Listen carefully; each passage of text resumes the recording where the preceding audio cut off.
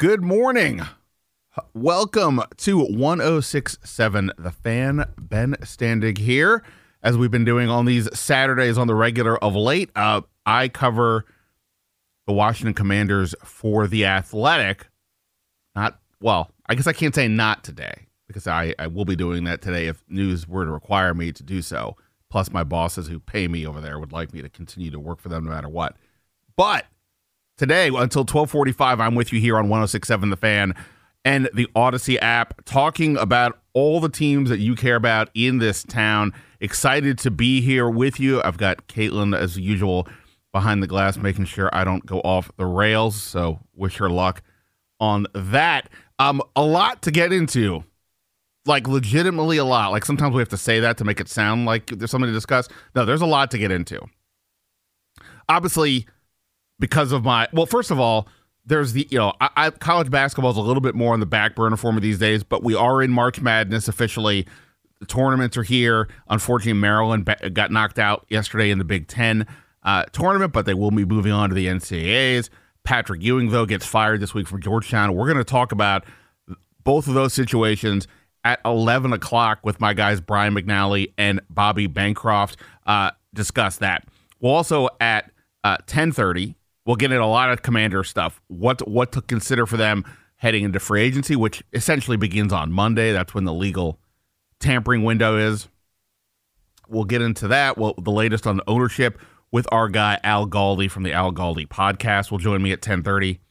And then at 9:30, Doug Farrar does a great job covering the league overall for the USA Today network. He will join me to discuss free agency and, of course, that massive NFL trade that happened last night.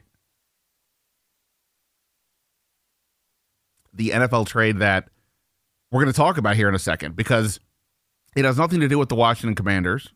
And of course, you don't always have to just talk about them. But it is interesting to see other teams that are in this need for a quarterback. What are they doing to address it? Washington, as we know, has effectively decided they're going to lean into Sam Howell, their 5th-round pick from last year, as that guy. And that seems like a completely reasonable thought based on where they're at. The 16th pick, that's a little bit far away to trade up. We kind of get a feeling that the budget is being tightened a little bit, so they weren't really in the mix for the Derek Carrs of the world. But there were a lot of other teams that need quarterbacks, as we know, that they were positioned to get them. Ironically, the Chicago Bears, the team that finished with the number 1 overall pick, not necessarily one of those teams. They have Justin Fields. They drafted him in 2021. He last year rushed for over 1,000 yards, of course. Set the record for quarterbacks. That's really fun, but it's not necessarily what you're looking for out of that position. You want them to be able to be a consistent, if not dynamic passer. He's still working on that, but okay. They've decided that after 2 years, they're going to they see enough to move forward with him, so they're going to trade out of the number 1 pick. And then the question became, well, who would be that team to move up? Well, we don't have to guess anymore. The answer, the Carolina Panthers. Charlotte. I got my NBA brain on there for half a second. Apologies for that. The Carolina Panthers moved up, and they moved up in a big, big way. They didn't just trade the 9th pick and a little bit extra to get there. They went hard. They traded a 2nd-round pick as well this year. They traded a number 1 and a number 2 next year. They traded a number 2 beyond that. And wide receiver DJ Moore, of course, from the University of Maryland, who, like Terry McLaurin last year, he signed a new extension reflecting his status in this league as one of the better receivers. All of that went to Chicago. And I want to talk more about the Chicago and the Carolina aspects, the motivations behind this. What do we think of each side's deal here? But as I was thinking about this last night, I began to contemplate a different team that was affected by this. Not either of those teams, but rather the team that has been connected to Washington for the last year because of the Carson Wentz trade, and that is the Indianapolis Colts. As you may recall, Colts owner Jim Irsay has had a few things to say about their quarterback situation over the last year. Even before they traded Carson Wentz away, having acquired him the year before for a first-round pick, the owner was pretty adamant about not only was they got to get rid of Carson Wentz because effectively Carson Wentz was the reason that everything fell apart for them, which you can debate that if you would like. Again, I don't really care anymore. But once it became, but then this year, even without Carson Wentz, the Colts, they went the Matt Ryan route. Year over year, they keep trying to figure out their quarterback situation ever since Andrew Luck retired. And they're kind of in the same boat like Washington and other teams. Every year, it's basically a new plan. Sometimes it worked when you had a Phillip Rivers. Sometimes it didn't when you had Carson Wentz and Matt Ryan. And it became pretty obvious that they were going to solve this problem one way or the other. Or I should say address the problem. We have no idea if any of these quarterbacks will work out until they play a game or two or, a season or two. But the Colts were going to address it and do it in a long-term way. They didn't seem to be in the mix for like a Derek Carr. They were going to go find a long-term answer at quarterback.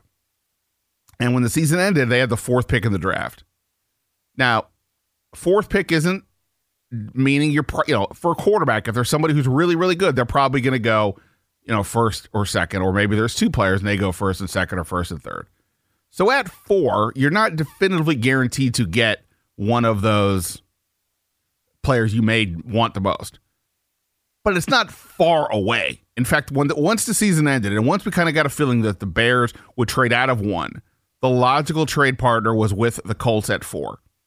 Because the Bears could then trade down, still get a really good defensive player perhaps, add some picks, and maybe even trade down again, but at least at that minimum, get that while still having their quarterback in Fields, and the Colts could move up and get whoever they seek at quarterback.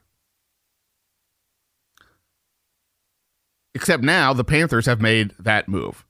So the Panthers will take a quarterback first. Now, we don't know if it's Bryce Young or C.J. Stroud or Anthony Richardson. Guess it could be Will Levis. All 4 of those quarterbacks, depending on what you're looking for and what your evaluation is, could be worthy of being maybe not necessarily the first pick, but a top 4 or 5 pick. Especially, Richardson blew up at the combine. Crazy display of athleticism for a big guy with speed. It blew some minds for sure. And perhaps that's what Carolina is looking to do here. We'll find out. But here's the thing with the Colts. By this trade, they are in an absolute bind now. You wouldn't think so. Again, picking 4, you're not that far away. There will only be, I can do the math, only 3 other players will have been picked at that point when they go at 4. So you would think that they should have a pretty good shot at getting maybe not the first quarterback they want, maybe not even the second. But now they may not even get the 3rd quarterback they want. Here's why I mean this. So the 2nd pick is the Houston Texans, division rival to the Colts. Now, Houston is another team that, of course, has not had a quarterback in some time. They had Deshaun Watson, moved on from him, obviously.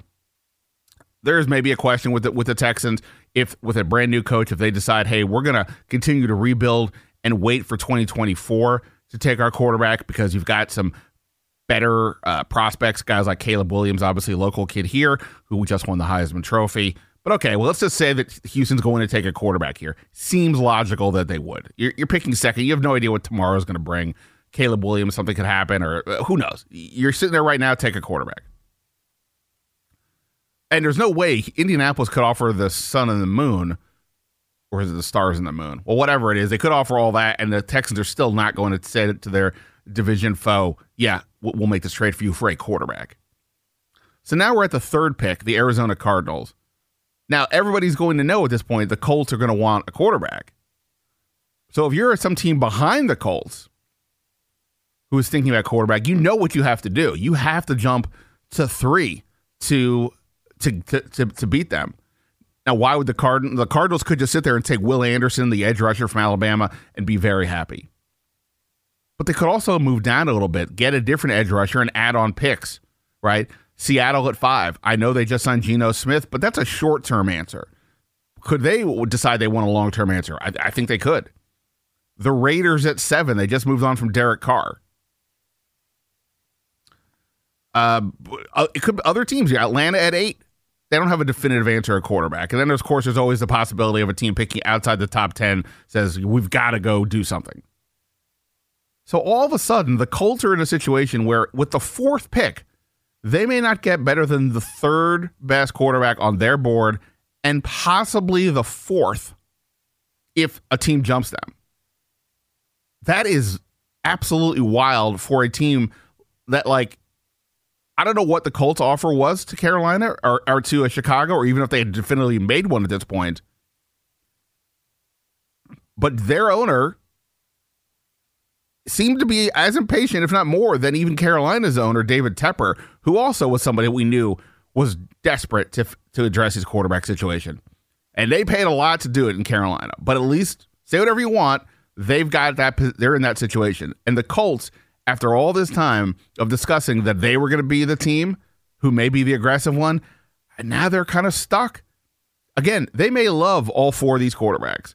They may be absolutely content to stay at 4 and get whoever is there, if it's Will Levis or Anthony Richardson, whomever it may be. But to not at picking at 4, to not have potentially a shot at your first 3 candidates at a single position is absolutely wild. I mean, I don't think there's been ever 3 quarterbacks picked 1, 2, 3, let alone 1, 2, 3, 4.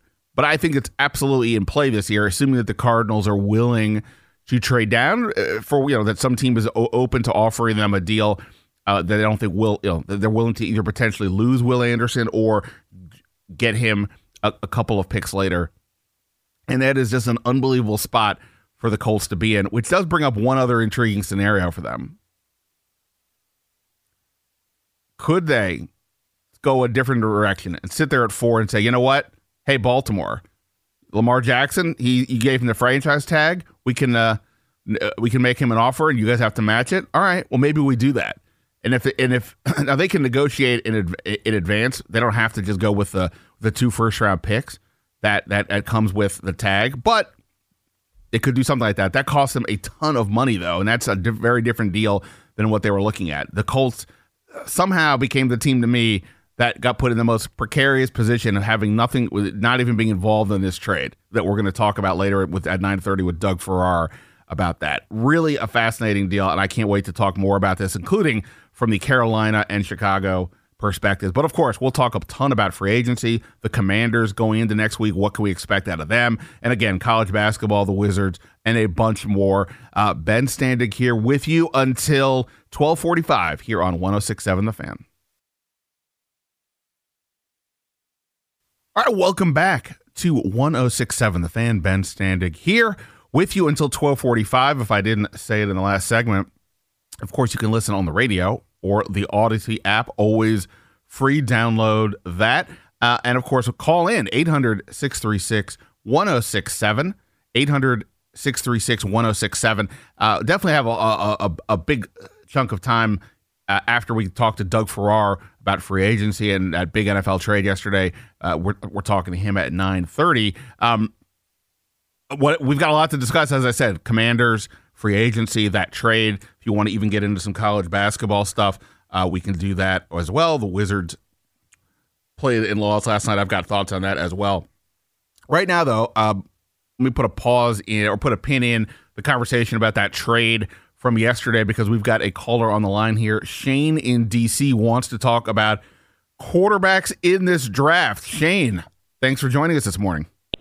Hey, thanks for having me. First time caller on your show. Doing a great job, by the way.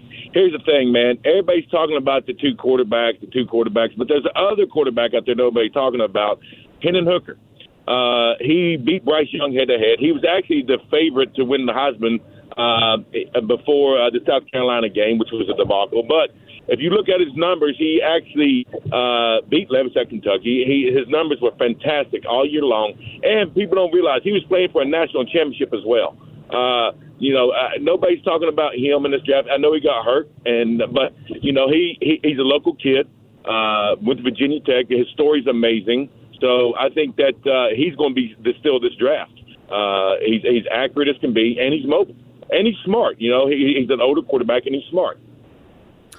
Yeah, look, I think Hendon Hooker is one of the more fascinating players in this draft. That's not relevant to what we were discussing earlier about being, a top 5 pick. Obviously, and you're not saying that either. But where he goes, that will be really interesting.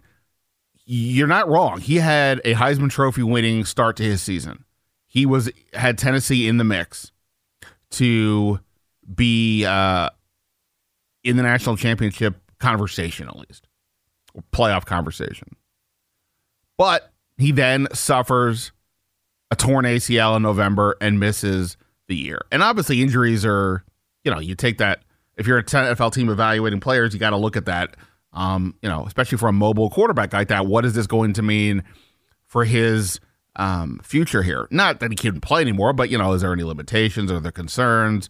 Is he an injury risk? What have you? But the added element here is Hendon Hooker is not a baby coming into this league. He is 25 years old.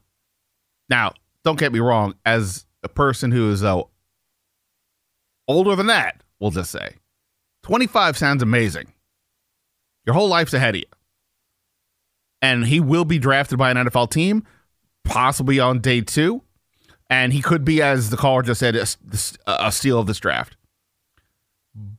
But at 25, you're kind of looking, not that players don't improve all the way out through their 20s and so on, but, you obviously have less time to play with this prospect than you do with some others. The other quarterbacks in this draft at the top are, fairly young. Bryce Young, 21 years old.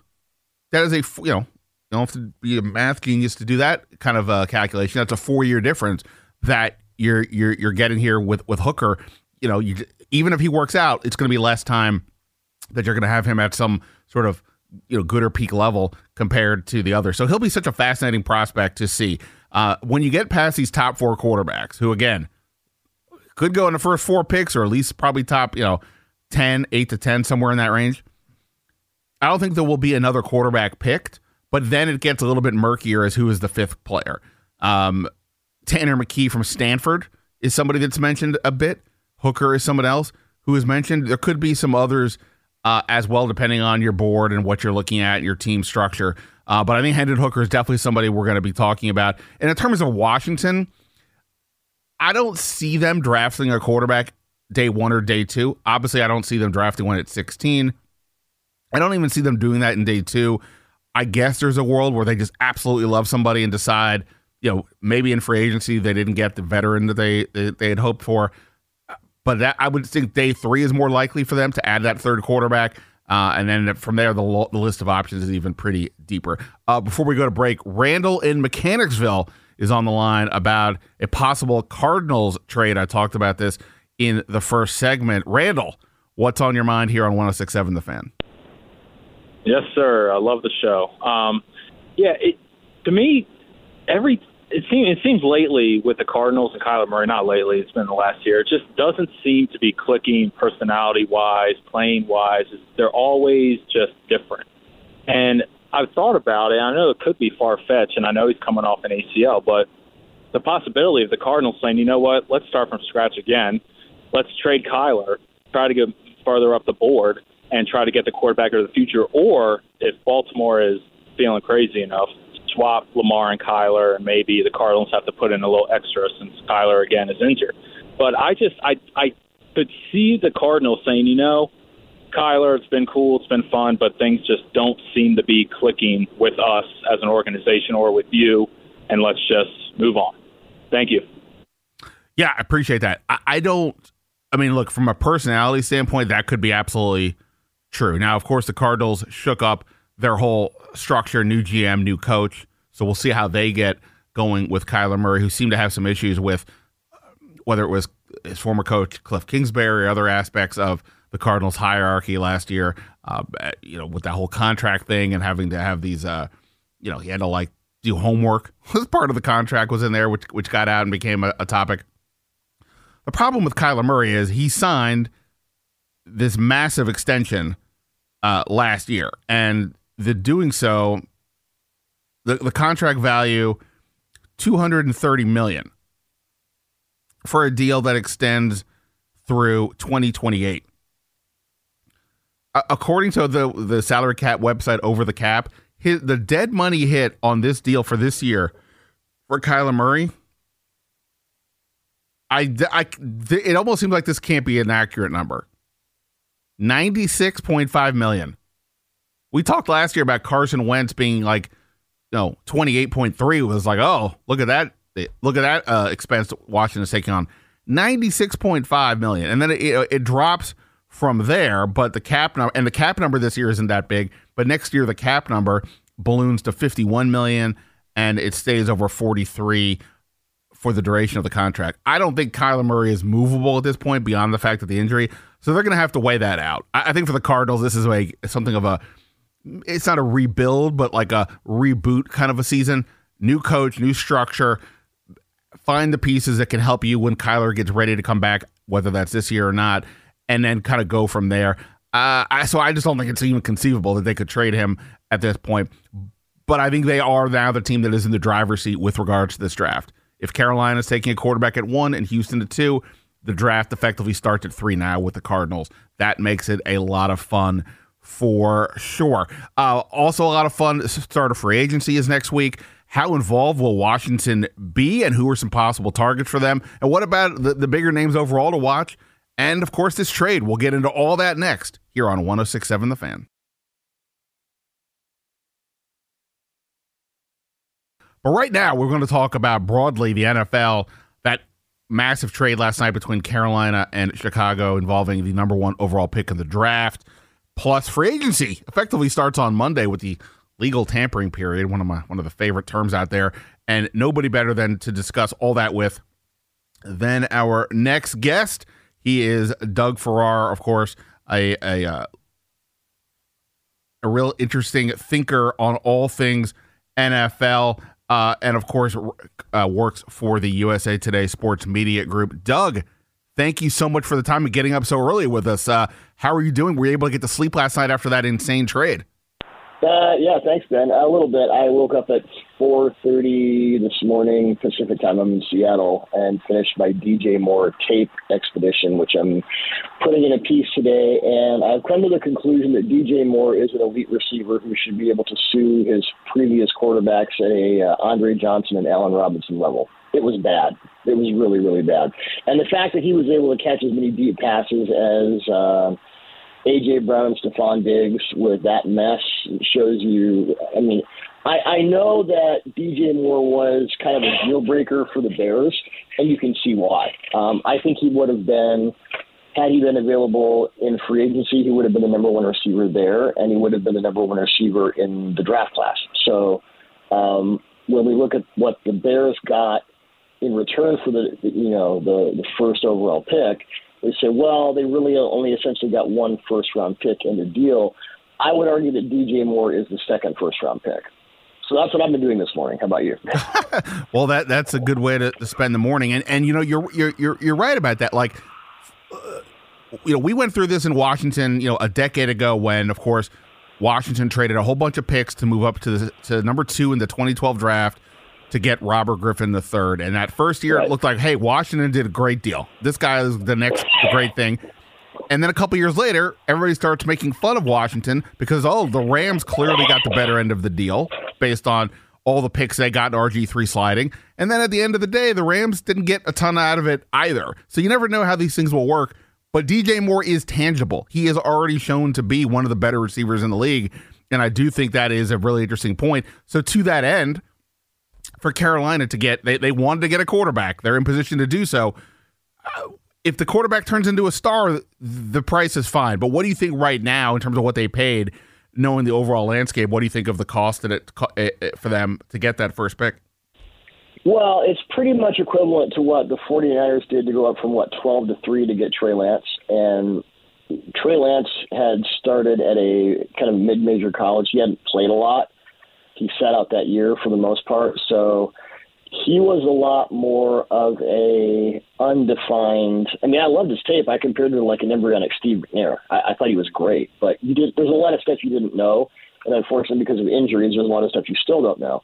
And by the way, that's not RG3's fault. If Haloti Ngata lands on you, you're going to get hurt. That's just the way it is. And if you play in the 2012 turf at FedEx Field, that's not going to help your cause either. There was, I'll never forget, outside of what Tony Siragusa did to Rich Gannon in that one playoff game, that was the worst, just house of a person just demolishing a smaller quarterback. That was ouch. Not to traumatize your listeners with that whole thing again. Yeah, as far as and based on what Frank Reich said at the Combine, based on Reich's history of the kinds of quarterbacks he likes, in Indianapolis they went from Phillip Rivers to Carson Wentz, you'll pardon the expression, to Matt Ryan. What does Frank Reich like? He likes guys who can stand tall in the pocket, make pinpoint throws, throw guys open, get the whole process together. Not that Bryce Young can't, but I wrote a piece about this yesterday. The more you connect the dots, the more it looks like, I think they went, and people are saying, well, it could be Stroud. We're kind of looking at it, and, the Panthers might trade down to 2 and we control this whole thing. When the Niners moved up, it wasn't for Mac Jones or anybody else. They wanted Trey Lance. So when you throw that kind of capital at it, as you pointed out with the then Redskins, they knew they weren't going to get Andrew Luck. They wanted RG3. They wanted that franchise-defining quarterback. So when you give up this kind of haul, including your best offensive player, since they traded Christian McCaffrey as well in season, you're doing it to get the guy you think will define your franchise for the next 5 to 10 years. In this, I think Young and Stroud both have the characteristics to be that type of quarterback. But I think Stroud, especially with the mobility he showed in the semifinal against Georgia, which we really hadn't seen before, and all of a sudden he's zinging stuff from outside the pocket, and we're all looking at each other going, where was this kid your whole career? Right. Good thing you got it in your last game. I think it's Stroud. It could be either Young or Stroud. There are reports that David Tepper, the owner, wants Young, and everyone else wants Stroud. By the way, you can go on YouTube, and Josh McCown, who's now the Panthers quarterbacks coach, does a thing with Josh Norris from Underdog Fantasy where he has scouted both Young and Stroud. He did 24 minutes on Young. He did 37 minutes on Stroud. I'm not, so I'm not saying he likes one more than the other, but he went a little deeper on Stroud, and maybe there's a little more there. Again, I think both are fantastic quarterbacks. I think they're moving up to get Stroud. We're talking with Doug Farrar. He's at NFL_Doug Farrar, FARRAR, on Twitter. A great follow, knows his stuff. Obviously, as you can tell from here, he's also an MVP voter, which I'm very jealous of. I'm with you. My first year doing that, I kind of sweated that one. I'm very jealous. I'm very much with you though on the idea of CJ Stroud. But what's interesting, to flip it to the other way for the Bears, it became obvious they were going to trade this pick. They're in a unique situation to have the number 1 pick, but also have a quarterback in Justin Fields that they feel is like their building block there. It would be impossible to argue that they should not have made this trade based on the haul that they received. But they are also now definitively saying they're all in on Justin Fields, at least for now. Next year they could do something different. Now they have a big haul to do more stuff. I don't know. I'm not that sold on Justin Fields. Obviously, he had a really good year as a runner, but as a passer, he still has a ways to go. They do help him out now a lot with DJ Moore, get more other picks they can use for players. Where are you at on the Bears now at all of this? Huge haul, but now they're in on this quarterback who I think there's still a bit of a jury still out on, at least to me. Yeah, there's a lot of pieces there. It's funny, I was at Jalen Carter's podium at the Combine when the news broke 15 minutes before he was supposed to speak.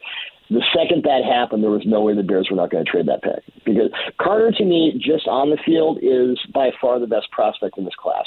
And there was a way to say, Matt Eberflus, head coach, defensive guy, maybe he wants to go get his DeForest Buckner, which Carter could be. But the second that happened and there were questions anywhere near Jalen Carter, the Bears were going to trade out. Because the thing about Fields is 2021, his rookie year was a waste year because, Matt Nagy. That was awful. It was one of the worst quarterback coach pairings I've ever seen. Right up there with John Elway and Dan Reeves and Rob Boris and Jared Goff. So essentially 2022 was his rookie season. His primary receiver was Darnell Mooney. No offense to Darnell Mooney. That's not, Cole Kmet, Equiminius. These are not guys who are going to scare you. The thing he now has with DJ Moore is a guy who can. I mean, I am putting up one play on this tape piece I'm publishing later this morning, where the Buccaneers are playing cover 3, and he turns Jamel Dean inside out. And he still has to stop because Sam Darnold threw this helium ball under pressure from Vita Vea. Jamel Dean, in my list of the best free agents in the upcoming class, is number 2, behind Javon Hargrave. He's a Pro Bowl level corner, and DJ Moore turned this dude out. There are examples all over the tape of deep stuff, route awareness, understanding how to get open in zones. And the thing about Fields is he has a deep ball that creates separation. Moore has never had that before. I mean, in his rookie season, he had the 1 year of kind of good Cam Newton, and there was injured Cam Newton, and then it turned into a circus.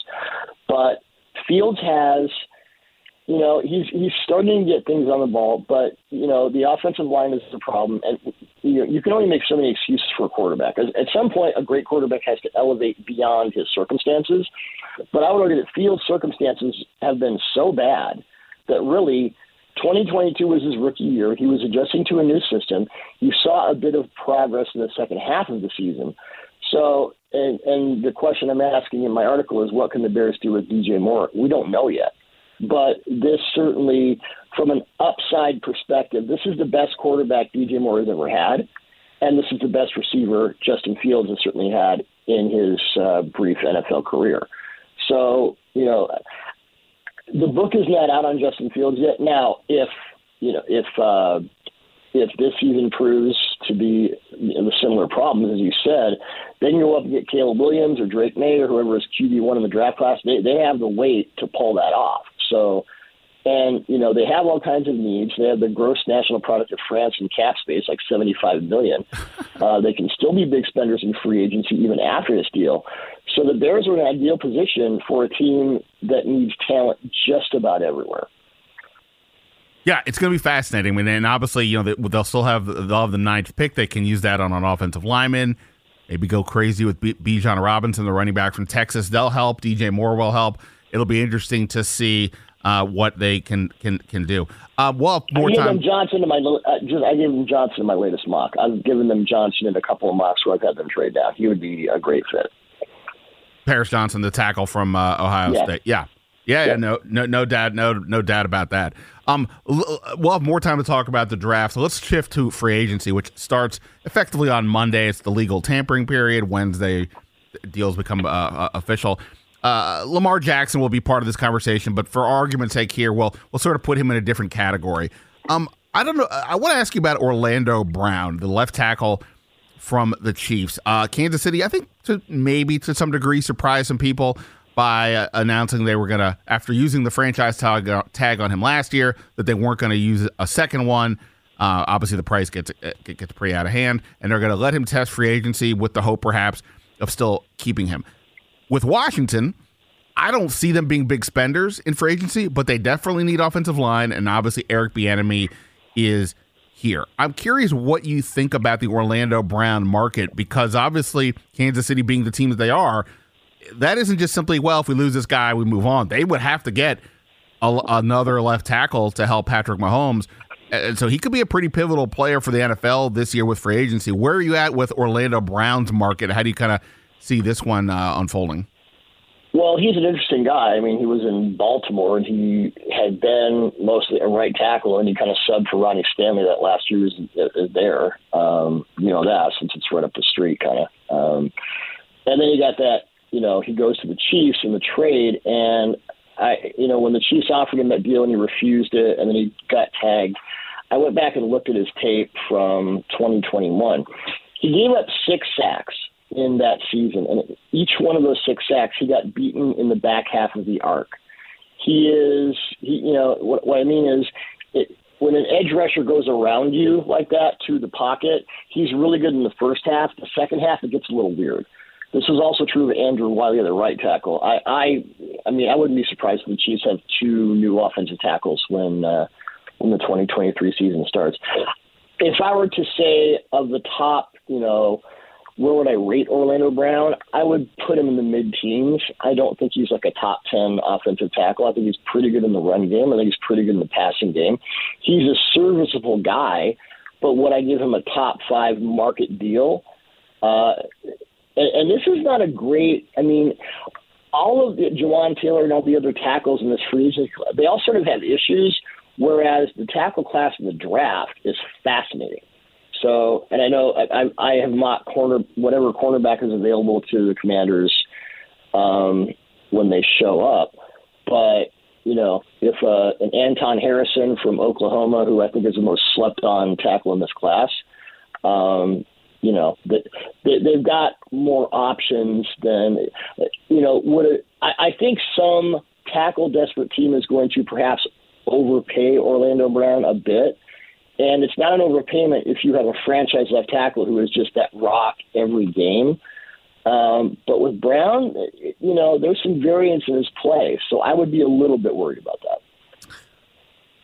Yeah, that's going to be a fascinating one to watch. Again, I don't really think Washington's in the play for him because of the money, but we'll see what happens with him in general overall. They've got 15 million cap space right now. I don't know if they have guys that can adjust out of that, but that would be, he would be getting more than $15 million a year, so that might be a problem. Right. Plus, I just don't know where Dan Snyder is with putting that kind of guaranteed money into escrow these days. Yeah, I don't know where Dan Snyder is with anything these days. Nor do you. Yeah, we're all in the same boat there.